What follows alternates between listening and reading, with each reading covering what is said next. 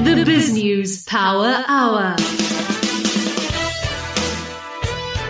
Well, a warm welcome to the BizNews Power Hour this Wednesday, the 12th of January. It has been an extraordinarily rapid start to the new year.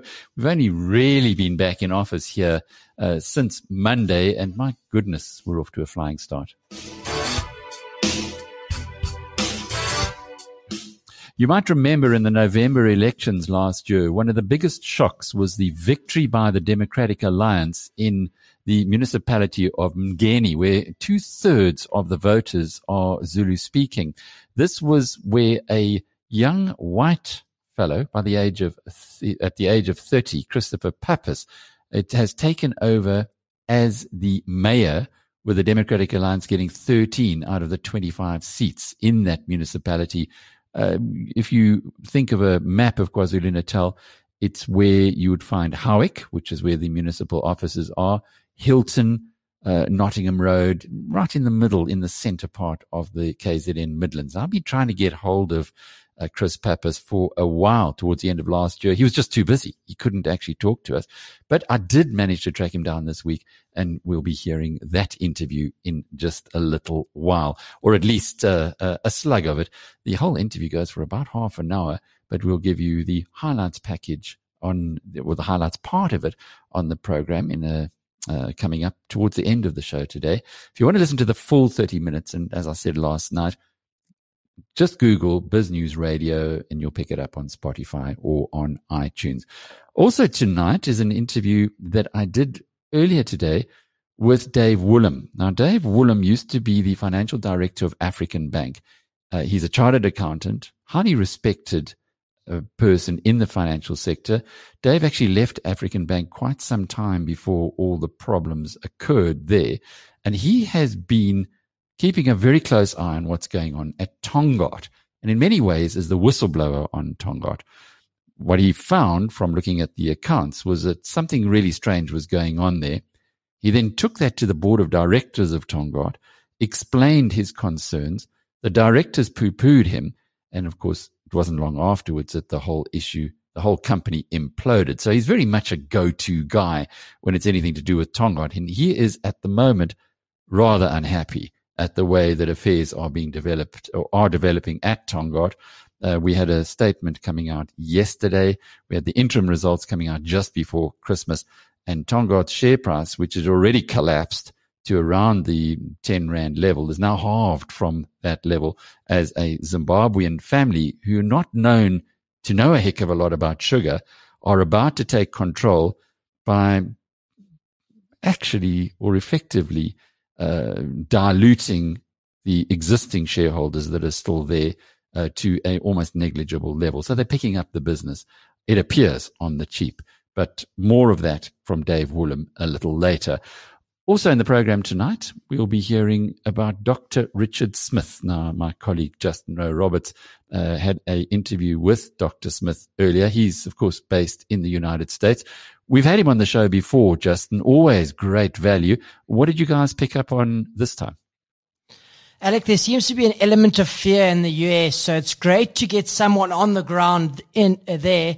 It's tough to look from the outside in and gauge what's happening, but with a lot of the growth and the tech names coming off a bit, me and Dr. Smith really delve into that in great detail. We chat around the interest rate cycle and the inflation problems, but with particular focus on US equities. But we also do take a step back into the JSE, something that Dr. Smith does focus on, and he has high prospects for the local bots, which is really exciting. So that's interesting. We're getting more and more feedback now from experts who are saying that the South African shares could actually have a good year ahead of them. Exactly. And when these US-based investors that have the whole capital markets to invest in choose South Africa as an investment destination, I think that's when we start getting excited. And I can't wait to chat to Piet Viljoen already tomorrow. First interview of the year with him. Indeed. Piet is a huge favorite amongst the BizNews community. And just to remind you that he will be at the BizNews conference, which will be held from the 1st to the 4th of March. It's only 6 weeks away. If you want to come along to the conference, or indeed want to find out more about it, go on to biznews.com. You'll see in the top right-hand side of the home page is a picture about the BizNews conference. If you click on that, it'll give you all the details. There'll be an investment masterclass with Piet Viljoen and David Shapiro. There'll also be some heavy hitters that you know well, like Helen Ziller, who's actually opening the conference for us, and she'll be giving some insights from her side. It really is what's the best yet? It's the third conference that we're having.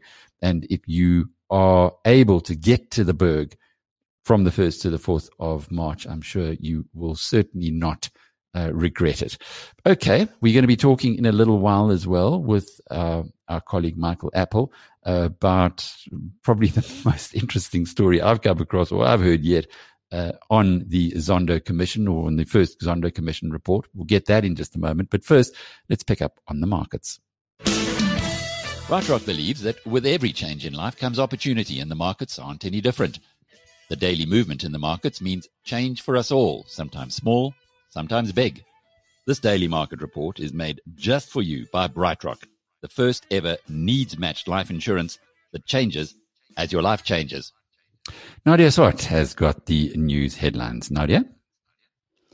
With the end of the fourth wave of COVID-19 on the horizon in South Africa and the end of the current national state of disaster due in a few days, scientists and politicians have made calls for President Cyril Ramaphosa to allow it to lapse, as it is no longer considered necessary and undermines democracy. Shabir Mahdi, the Dean of the University of Witwatersrand Faculty of Health Sciences and Professor of Vaccinology, has said that there is no reason to renew the state of disaster. He says that the country has effectively lifted all restrictions and that it now needs to work on rebuilding the economy. Mahdi furthermore said that the National Coronavirus Command Council also needs greater oversight.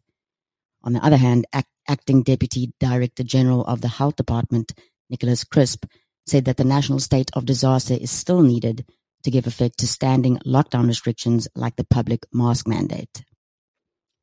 Mineral Resources and Energy Minister Gwede Mantashe said that there's no need for his department to review the decision granting Shell exploration rights on the Wild Coast because it has already deemed the gas and oil exploration activities would not have a detrimental impact on the environment. The minister's comments are in contrast to the High Court ruling, which found evidence that the seismic survey would irreparably harm marine life. Communities on the Wild Coast rallied and launched a court bid for an urgent interdict against Shell's activities. Mantashe said the project was being oppressed over environmental concerns that have low significance. And the government has distanced itself from Tourism Minister Lindiwe Sisulu's reckless tirade against South Africa's constitution, where she suggested that it has done nothing but keep the masses in poverty. In her rant, Sisulu, who has been a part of the ruling government since it was voted into power in 1994, said the constitution gave rise to a sea of poverty and didn't do enough for transformation and economic reconciliation. The opinion piece was widely panned, saying the points raised were a result of a failure of government and not the constitution. Justin, back to you for the market report. The JSE All Share Index was up at 75,500. In the currency markets, the rand was stronger against all the major currencies to 15 rand 45 cents to the dollar, 21 rand and 9 cents to the pound, and 17 rand and 57 cents to the euro. Gold is up at $1,819 an ounce. A Kruger rand will put you back approximately 30,000 rand. Brent crude is up at $84 a barrel, and Bitcoin is trading around the 670,000 rand per coin mark. In the financial news, Capitec Bank co-founder and CFO Andre du Plessis will retire in June after 22 years with the banking group that is widely credited for revolutionizing the retail banking space in South Africa. In a statement on Wednesday, Capitec said du Plessis will be replaced by Grant Hardy, who heads the group's group financial services. This daily market report was made just for you by BrightRock, the first ever needs-matched life insurance that changes as your life changes. Thanks, Justin and Nadia. Well, in studio with us now is Michael Appel, who has published a story on BizNews that is getting quite a lot of interest and a lot of traction from our community, Michael, about a a fellow called Nzeku, and you can give us his full name. He was the director of Swissport here in South Africa. You've been doing some digging into volume 1 of the Zondo Commission. Yes, that's right. Actually, his full name, and it'll become relevant, you'll see why, Sipho Vuyo Aaron Nzeku. So Vuyo or Vuyisile Nzeku is what he became known as at the state capture inquiry. Honestly, one of my absolute favorite, most colorful characters to come out of the state capture inquiry, in my top 3 for having covered. And he is this weird, wacky, sunglasses wearing indoors businessman who, from face value, got into the aviation industry, didn't know all that much about it, but had a lot of good connections, seemed to be tied to uMngeni and the executive there, and Yake Kwinana and the SAA technical side, and then just happened to be right place, right time. Was a director at Swissport and was also a director in a local company, JM Aviation. So I looked at the period between, say, 2011 up to 2016, 2017, where billions of rands would flow to Swissport and JM Aviation in, let's say, 3 different tenders. And it was here where we came across a ground handling tender where JM Aviation would receive a particular cut. Swissport had to, as part of SAA's 30% BE set-aside rule, had to partner with a local partner. They chose JM Aviation, but he never disclosed, this is Nzeku, never disclosed to Swissport that he sat as a director on the very company that they were partnering with. If that's not a conflict of interest, I don't know what is. And Swissport is a huge multinational, the biggest in its field in this area. You wonder how they picked a guy like Nzeku, given the I wear my sunglasses in the day, etc. approach that he showed in public at the Zondo Commission. He would have been their public face, or at least one of their faces here in South Africa. It's quite astonishing how this man rose to the level in companies that he did. So I will tell you that the Swissport narrative is quite different to his. And they have come out to say that, look, we're going to work with law enforcement and going to cooperate as much as we can. We have read the report in relation to ourselves, and we are going to cooperate. They did actually respond to BizNews yesterday saying that. But as for the character of the man, if you take us back to 1992, he's sentenced to 9 years in prison on drug-related charges. So he was a drug mule of sorts. He only ends up spending 83 days out of a 3-year sentence. It was a 9-year sentence, reduced on appeal to 3 years. He spends 83 days, which is a lot more than our former president did when he was in jail for completely separate reasons. But it's a very, very short stint behind bars. And then he makes his way into the business world and rises to the highest echelons within Swissport and local aviation. How did Swissport not do their due diligence on a criminal? Because clearly he was a criminal. He went to jail. He had a record. It just sounds, it beggars belief.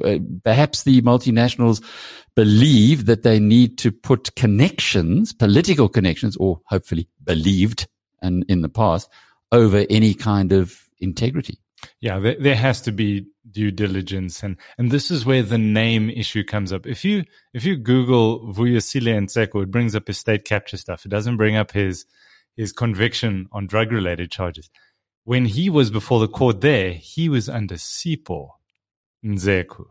So you can pick and choose which name, and that changes what's going to come up on the Google machine. Indeed. Well, Justin, these stories that are coming out time and time again are really baffling when you consider all of the regulations that there are for a JSE listed company. You know, at one stage I used to serve on the board of Phumelela, the horse racing gambling business, which is, of course, went bust a long time after I left there. But Phumelela, to get on the board, you had to go through the gambling board. And I can tell you that the probity that had to be filled in was almost a war and peace size documentation. It took hours and hours to put that through. And yet here you have a situation where some guy is sitting on a multinational corporation's board in the local subsidiary, admittedly, and can just get on even with a criminal record. It just beggars belief, doesn't it? It's crazy, Alec. I could only imagine listing MoneyWeb, the amount of red tape and regulatory burden that must have been going through that process and your other board endeavors on the JSE. I know in my last gig, I was in corporate finance and I did some regulatory work with the JSE. They are really stringent, one of the most stringent in the world. If you go across all the exchanges, we've got calls from guys like Pete Mouton to lower the regulation in order just to make business easier. And if I just take this example with Swissport, all we have to do is look back at a rational mind, what Stephen Nathan said yesterday, and a few people and institutions are holding this country back. We've got so much untapped potential, yet situations like this are holding us back and not allowing us this country to thrive. It is interesting, especially when you get all the rules, the best rules in the world. And I guess it's a lot like the South African laws that we have in our constitution. So many good things, but you'll sit at a traffic light, and here in Johannesburg, at least anyway, they're just a suggestion for many drivers. They don't really mean you have to stop there. Mike, you say he was one of your most colorful characters. Why so? It comes down to the fact that he didn't give a damn that he couldn't remember anything, or claims he couldn't remember anything. And it was that exuberant arrogance that it's okay for me to say I don't remember receiving 2.5 million rand in my bank account. I hope to be that wealthy one day that I wouldn't notice that sort of number of zeros popping into my bank account. But that seemed to be his standard response, because he was also asked something about when he was married. Yes. Yeah, no. So it was his inability to answer the most basic questions. And you know what? If you've been sitting listening to a commission of inquiry day in and day out, and you get the most dreadful characters that come through there, he was just one of the more colorful ones. And he was caught, he was found to lack integrity, and he didn't give a damn. And there was something refreshing about that sort of level of honesty. Comic relief, I guess, yes. If you're going through such a dreadful period in South Africa's history. So what's going to happen to this fella?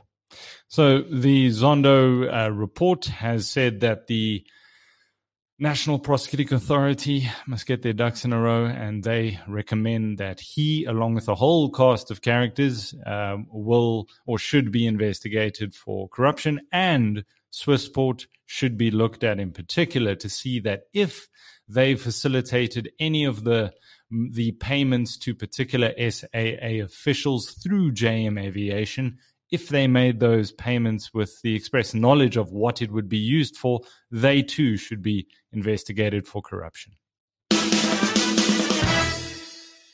The third BizNews conference at the magnificent Champagne Sports Resort in the Drakensberg will be held from the 1st to the 4th of March. It's lining up to be the best so far. We've got a strong lineup of speakers. A single delegate cost is 7,750. For couples, it's 12,950. Book your seat by going onto the BizNews Investment Conference button on the right-hand side of the biznews.com homepage. See you there. Today is Wednesday, January 12th, and this is your FT News Briefing. U.S. regulators now have a green light to try and break up Facebook. The latest U.S. inflation numbers are out today. Plus, the Federal Reserve has a nearly $9 trillion balance sheet. It's from the giant bond buying strategy it used to prop up the economy during the pandemic. This isn't like trying to skip rocks on a lake, right? They have thrown boulders into this lake to get the water level up. We'll take a look at how the U.S. Central Bank will remove the stimulus program without churning the economic waters. I'm Mark Filipino, and here's the news you need.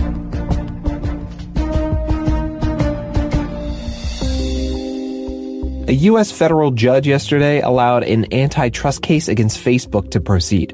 U.S. regulators have been attempting to sue the social media site. The same judge dismissed the government's lawsuit last year. It said the Federal Trade Commission didn't have enough facts to show that Facebook, now called Meta, has monopoly power.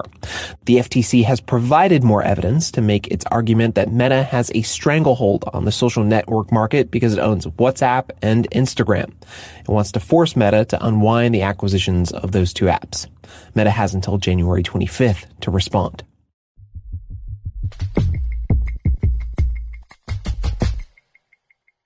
Tech stocks made a bit of a comeback yesterday. The Nasdaq was up nearly 1.5%, this after a sharp downward spiral.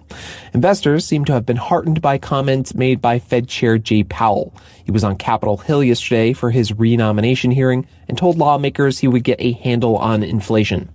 We will use our tools to support the economy and a strong labor market and to prevent higher inflation from becoming entrenched. We'll see the latest U.S. inflation report this morning. Consumer prices for December are expected to show a 7% year-on-year rise. But our U.S. economics editor, Colby Smith, says on a month-to-month basis, price gains are expected to level out. So you're going to see the CPI potentially rise just 0.4% between November and December, as opposed to 0.8% in the previous period. These are still really substantial month-over-month increases. And I think that, yes, it's encouraging to see a slight moderation there, but it doesn't necessarily change the broader narrative that inflation is something that policymakers need to be paying quite a lot of attention to. So, Colby, when the inflation report comes out, what are you looking for? And what are analysts going to be looking at in particular? I think what everyone is paying most attention to is if we're going to see further evidence that inflation is picking up in a broader swath of the economy here. That's something that's really been the highlight of most recent inflation reports, is that we're really seeing price gains in a number of sectors, and beyond those that were just kind of most impacted by supply chain issues and pandemic related distortions like we saw earlier in 2021. I think what people are going to be paying a lot of attention to is if we're seeing it specifically in service-related sectors, which could mean that, some of the wage increases that employers have had to give to their workers, if those are filtering into higher prices for everyday Americans. So on Monday, Colby, Fed Vice Chair Richard Clarida resigned 3 weeks before his term ended because of a trading scandal. He's now the third Fed official in the past few months to resign because of trades made around the loose monetary policy the Fed introduced back in 2020. Did Powell have anything to say about that? Powell faced a couple of questions on the ethics scandal at the Fed. I think more than anything else, policymakers wanted to ensure that the new rules that the Fed rolled out in October change exactly what Fed officials can trade and when they can do so. And I think policymakers just want to know that those rules are being put into place soon, and that the Fed is really taking this situation seriously, because there are quite a lot of questions about what it all means for the Fed's credibility here when 3 of its top officials have resigned in recent months over their trading activity. It's our U.S. economics editor, Colby Smith.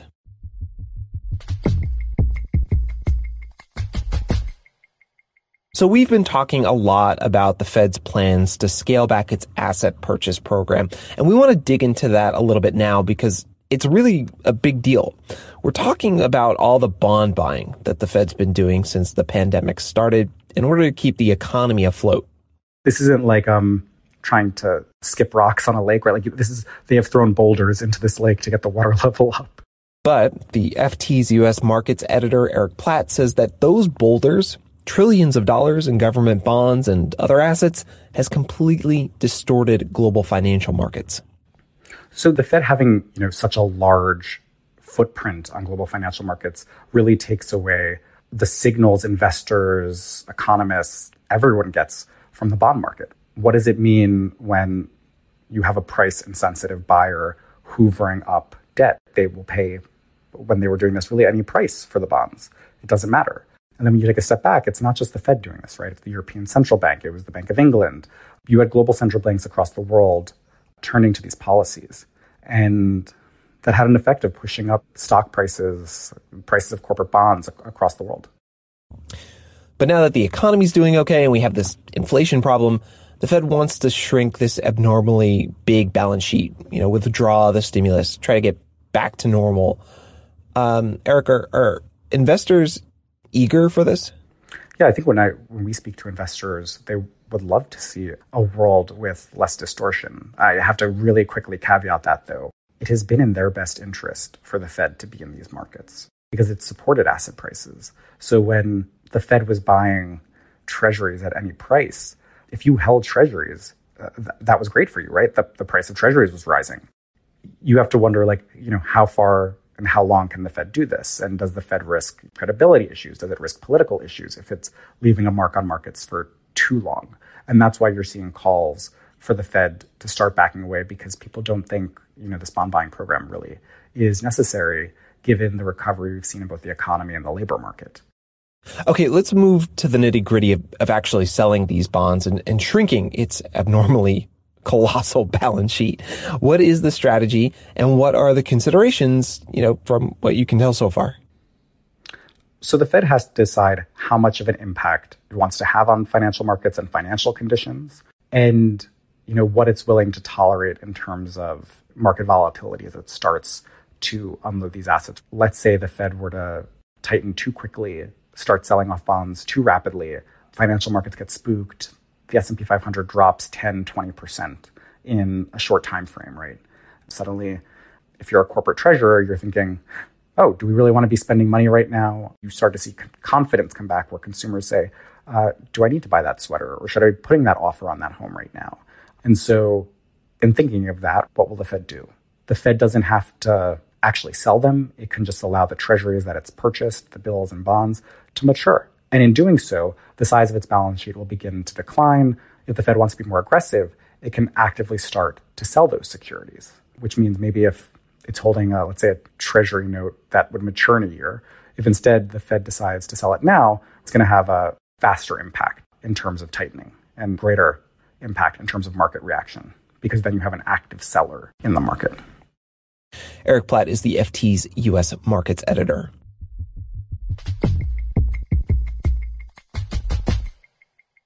Before we go, the hot new accessory this winter, at least in the UK, is the hot water bottle. Remember those humble rubber pouches that mom would slip under the blanket to heat up the sheets on a cold winter night? I don't, because it's kind of a British thing. But anyway, upscale retailers have made rubber heater covers into a must-have fashion item. They're making covers of cashmere or Belgian linen. I didn't even know that was a thing. There's even a sequin-embellished velvet hot water bottle cover selling for £365, bottle not included. You can read more on all of these stories at FT.com. This has been your daily FT News Briefing. Make sure you check back tomorrow for the latest business news.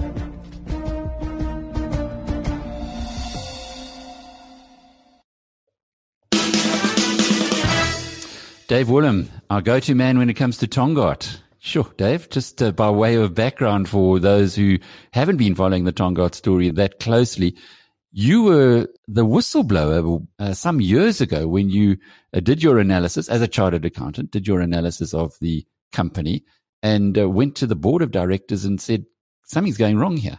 Yeah, I guess whistleblower, analyst, I researched the company, unfortunately didn't see, I saw some stuff that was really concerning at an accounting level. The numbers didn't make sense. In a nutshell, what was happening is that expenses, cash that was being spent was being capitalized. So that made the profits look better. But assets, unless they can be realized into cash, are not assets. And so eventually the problem started to mount. And eventually with an enormous amount of debt, assets that weren't really assets, income that had, or profits that had not really been profits, and dividends paid, and obviously executives rewarded, it all came crumbling down, which is a real tragedy for a company that's over 100 years old. So what about the former executive, Peter Stauder, and his team? Is it likely, in your opinion, that there will be a day of reckoning in the courts? Well, I think the justice process has to follow. I mean, it's very hard. I think it's dangerous to judge things from, outside the courts. But from what I've seen, is Was he guilty, and was his direct management team guilty of falsifying the numbers knowingly and willingly? I've got no doubt about that. And I guess I'm putting my neck on the line, but I have no doubt that the numbers were falsified. Did they misrepresent the assets and the profits of the company? No doubt. What were their motives? Well, time will tell.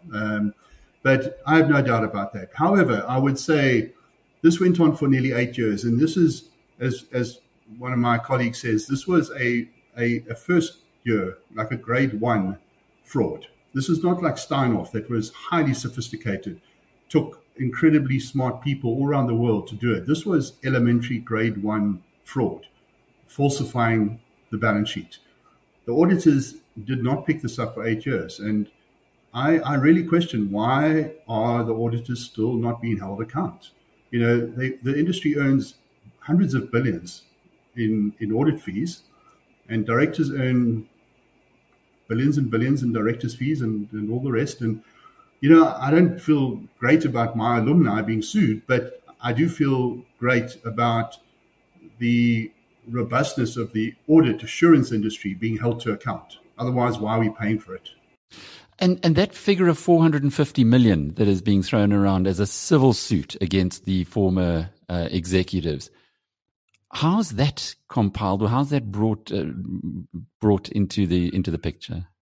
I think if I was a little bit cynical, the timing of it was a bit interesting, because there was a somewhat hard-hitting article put out yesterday by Tim Cohen, and this announcement came out later in the day. So I don't know. I'll be honest, I'm a bit of a cynic on that. I know because I have the share register, that Peter Stoudy actually kept nearly all his shares.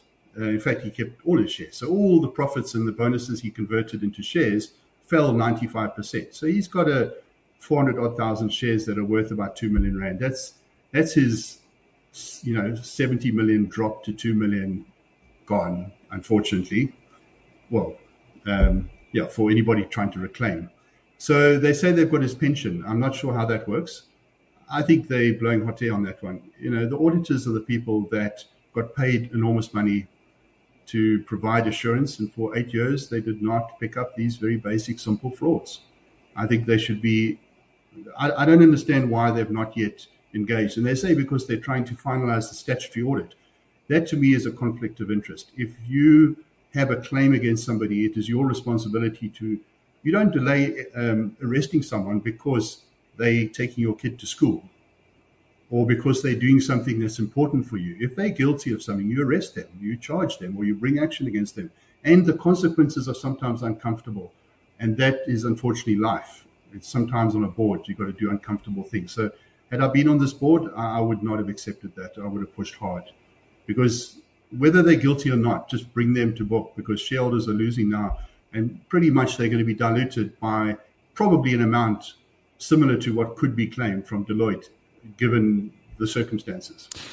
We had Tongaat in our portfolio, in the BizNews portfolio, for a period of time. Then came the KwaZulu-Natal riots. Straight after that, I took a view that, the property values in KZN are going to take a heck of a long time to recover. I know you from the province, as I am as well, and we won't go down that line, but it was a view that we took at the time, and as it happens, has been rather fortuitous. But is there any value being ascribed by the new controlling shareholders or the Zimbabwean family that are coming in to take control of Tongaat to all that land on the KZN North Coast?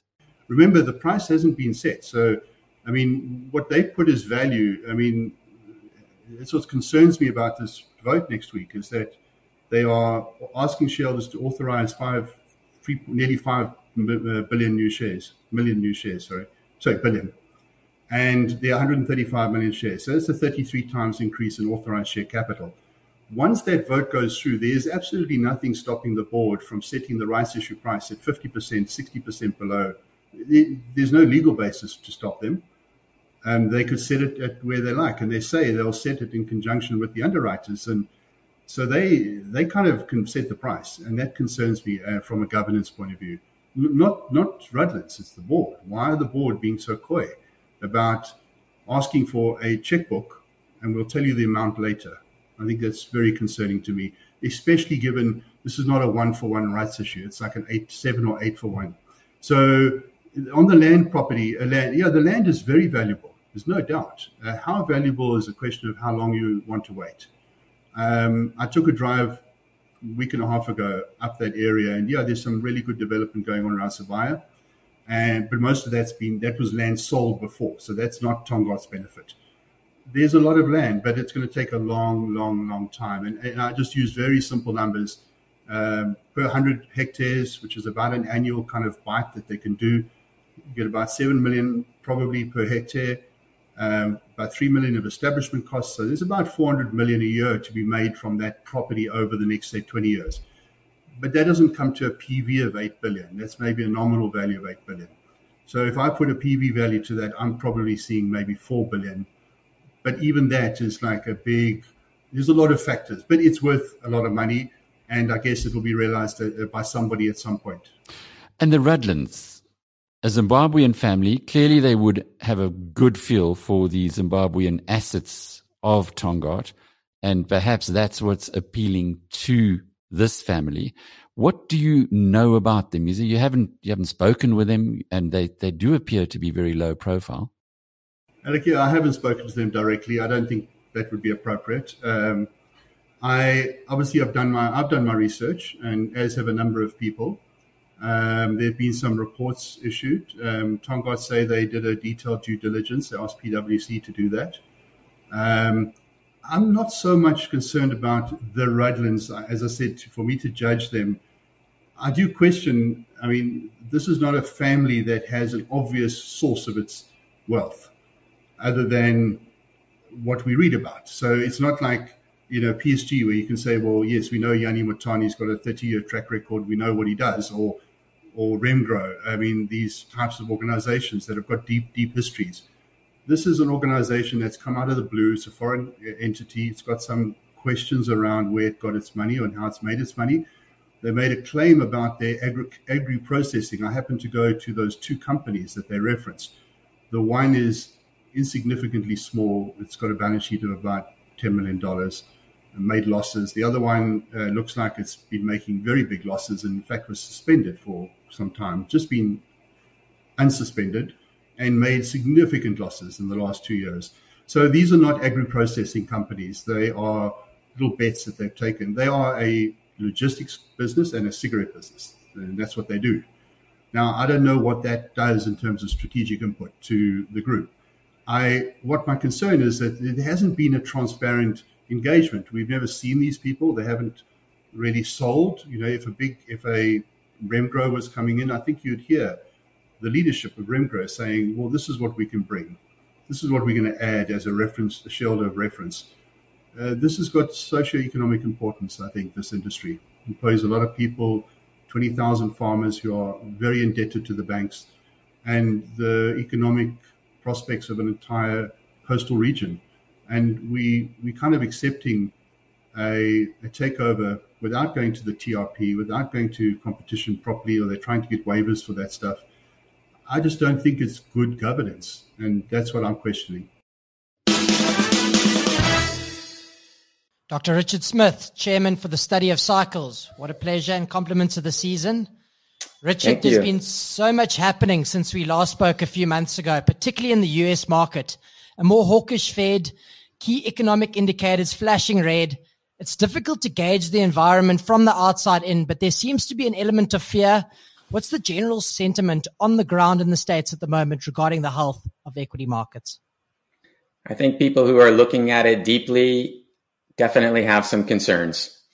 And I think the biggest concerns have to do with kind of the trajectory of inflation and long-term interest rates.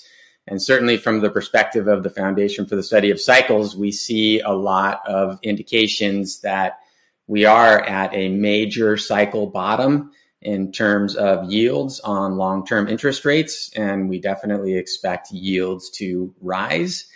And, that has been the major trend for the past 40 to 50 years, frankly. We've expected them to rise earlier too, as a lot of people have. I was looking at a quote actually from Alan Greenspan in 2005 saying it's kind of a conundrum why long-term interest rates aren't rising, right? But I do think that we are at a turning point. I do think that inflation is picking up, and I think that it's here to stay, and long-term rates are rising. But, we also have to think about real yields, namely, what you're earning in interest on long-term bonds versus what inflation is, right? And those are negative. I suspect they're going to stay negative. I think that, both inflation and long-term rates are going to rise. And I think that the reason they're going to stay negative is basically because the government and the Federal Reserve are pursuing a policy of what's called financial repression. It's which means they're kind of using the private sector to help pay off their own debts, right? So one of the biggest debtors is the U.S. government. And if that ability to service the debt of the U.S. government, becomes problematic, they can't afford it. So meanwhile, the partnership between the government and the Federal Reserve, they've got some tools to help make sure that the government can pay its debts. And I think we're going to continue to see that. But I think that rates and inflation will rise. I just think that inflation will outpace the rise in rates, and you'll still have these negative real yields. And that's a serious thing for investors. When the US sneezes, the rest of global markets tend to catch a cold. Our local market has held up really well considering what's happened in the States, predominantly because of the value bias in the stocks on the JSE. Is this inflation shock, imminent interest rate cycle that you talk about negative for solely growth companies, or are there broader implications for the market? Well, I think it's definitely negative for growth companies. And, let's face it, growth has been the story of the past decade. So I do think value will be more attractive than growth in the over the year of 2022, for sure. Look, I think that inflation, can be good for equities, right? Especially companies that can raise their prices. So, inflation means you don't want to leave your money in the bank, right? We're not getting to the point that savers are going to be, giddy. People are still going to need a place to put their money where it can grow. And so I do think that favors equities to some degree, and value equities in particular, and, even emerging markets. So I think that South Africa isn't in a bad spot. And by the way, I commend South Africa on your, management of Omicron and alerting the world. And I think you guys have earned some cred over the past few months. Good work. We've seen the high growth emerging tech basket absolutely hammered in 2021. These are the same stocks that were multi-baggers in 2020. I see a lot of investors price anchoring some of these growth stocks to their all-time highs. Are stocks objectively cheap simply because they're a percentage off their all-time highs alone, i.e. a company like Peloton is 70% off its all-time highs? It must be cheap. Or would that be incorrect? That's absolutely incorrect. Nothing's cheap that can get cheaper, right? What is it? Somebody said, what's the difference between 80% loss and a 90% loss? I'm not quoting it exactly, but look, if something gets from, 80% off its high to 90% off its high, that's a 50% fall in the price of the stock. Okay. Trust me. Right. So that's the mathematics. So look, things can fall more.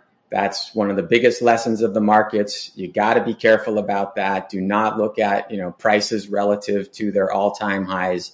No, we have to start thinking about valuations. Valuations are at all-time highs, especially in technology and growth. It's pretty incredible. I think the CAPE ratios got updated recently, and in information technology, it's something in the 50s, which is just crazy.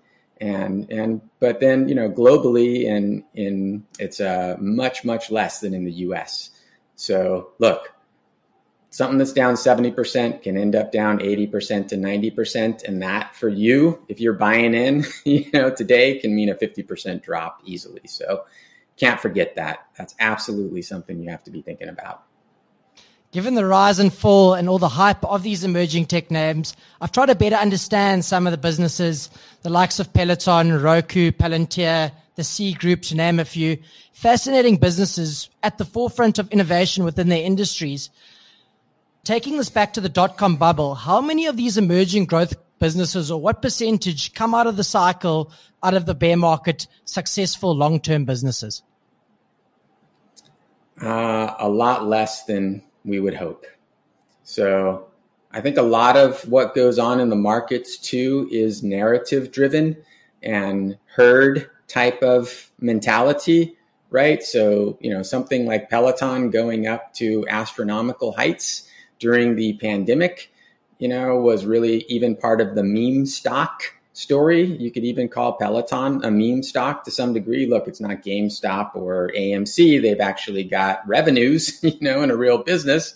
But look, there's been a lot of narrative driving the markets over the pandemic, partly because a lot more people were interested in markets and we were all glued to our screens, right? So those narratives can, sink stocks as much as they can lift stocks. And I think that we have to be careful about all stocks that really were driven a lot by narrative during the pandemic and not by fundamentals. Is this time different to the dot-com bubble? I see a lot of bulls saying that this time is different and we're ready to embrace this technology-driven economy 20 years later. I don't think that this time is different. I think that you're going to have a lot of people who got involved in the markets in 2021 and who know nothing but gains are going to start to understand the pains that the markets can deliver. And these market cycles have been going on, for probably as long as there have been markets, certainly for as long as we've been able to track markets for the past 100 years or so.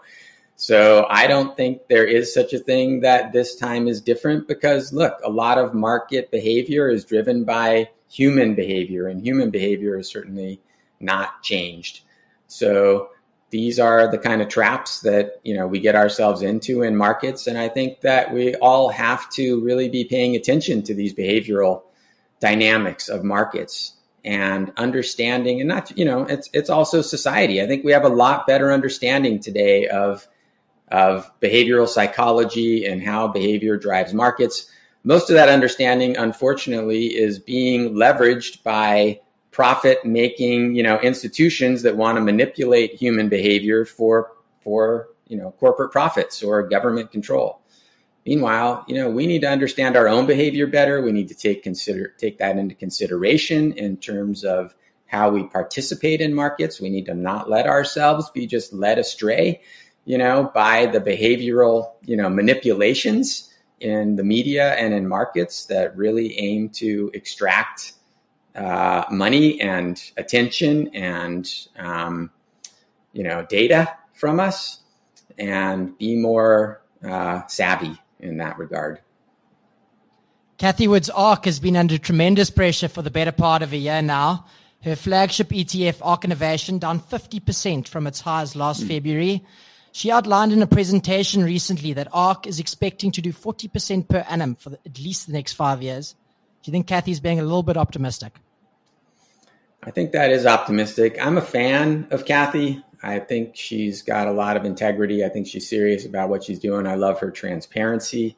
And I do think that there are some serious technological innovations that are in play. I do think there's something to the kind of theme of centralization versus decentralization. And I think that Cathie has her finger on that pulse. So I wouldn't underestimate her.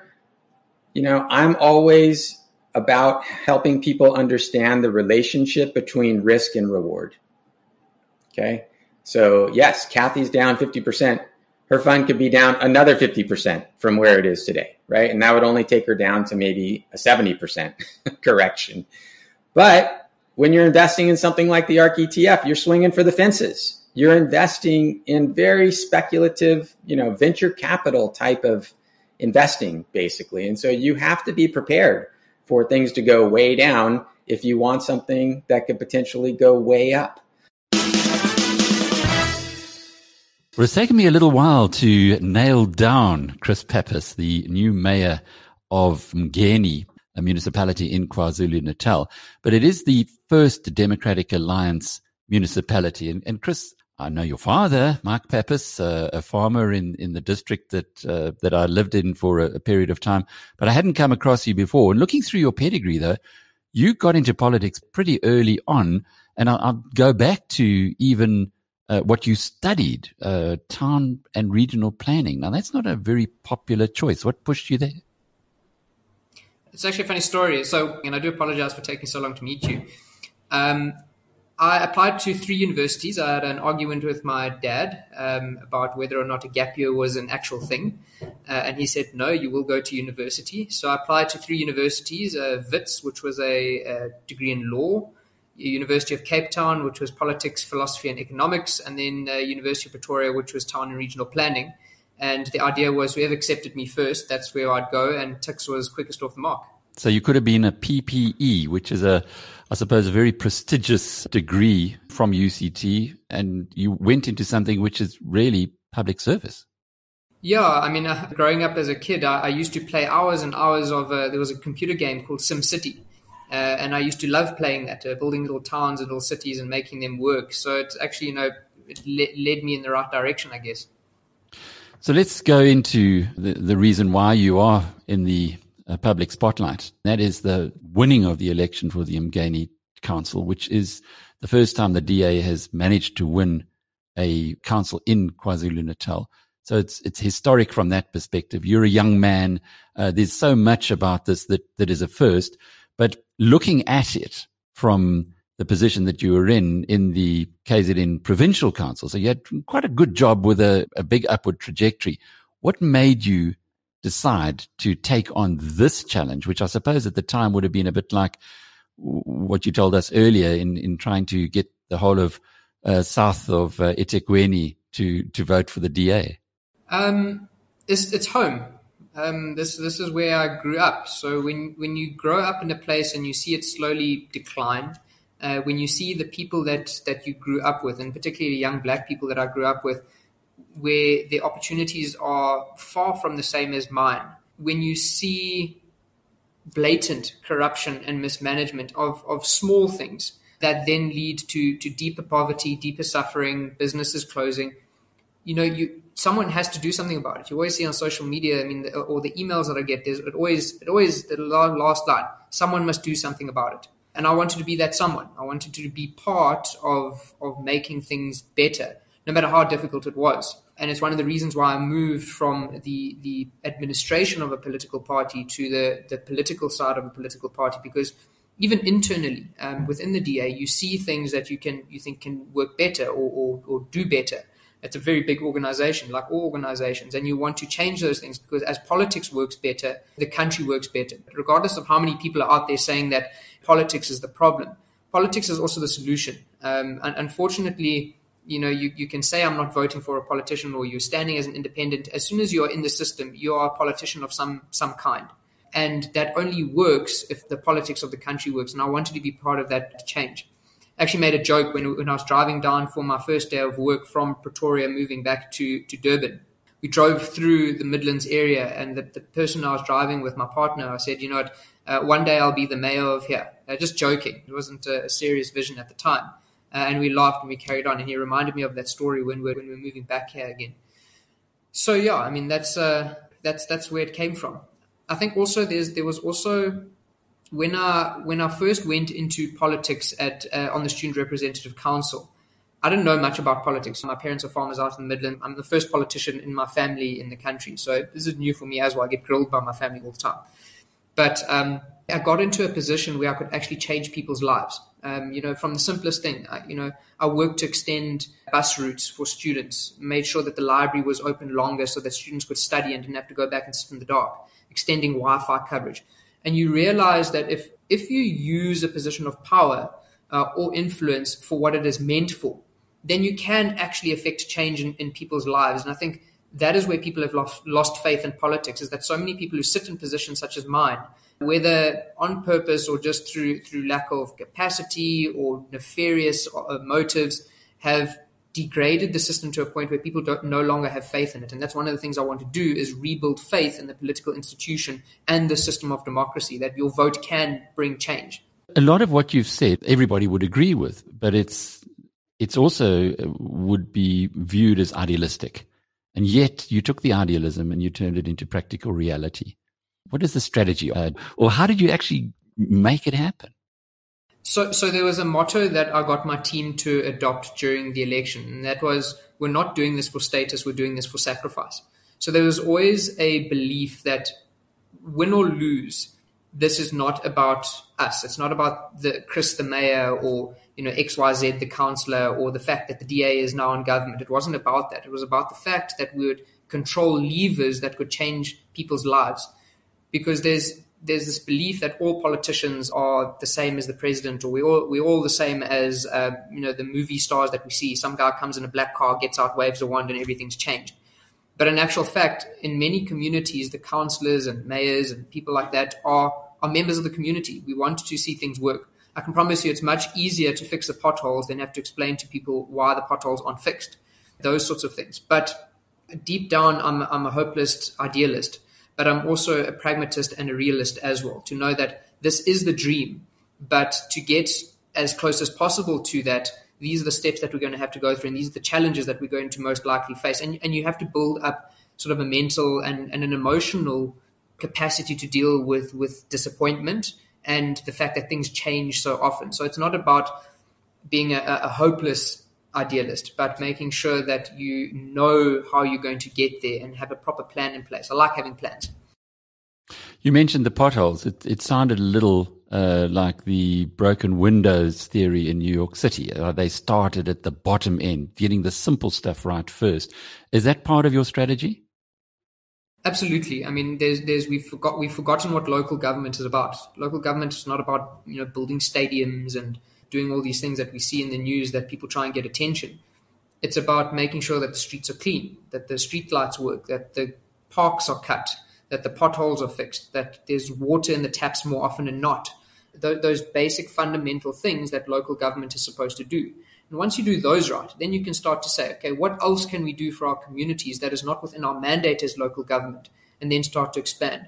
There's a huge lack of understanding of what government does in South Africa and the different spheres of government. So I often get complaints about Home Affairs and SASA and the Social Development Office, or the Road Traffic Inspectorate, and those aren't my responsibility. And I'm not popular when I say I'm sorry, but that's not what I do. But slowly people need to learn that you vote for a local government to get these things right. And once we've done that right, then we can start with other things. Unless we decide in South Africa that we want a different form of government where, like in America, there's more power at a local level. But yeah, I mean, that's my biggest job, is managing expectations. I suppose I'm the expectation manager of uMngeni, and making sure that in managing those expectations, there's actually a real plan in the background, and that the things are constantly moving. There was something on social media the other day, I think it was Facebook, it was saying, even moving slowly is progress in itself.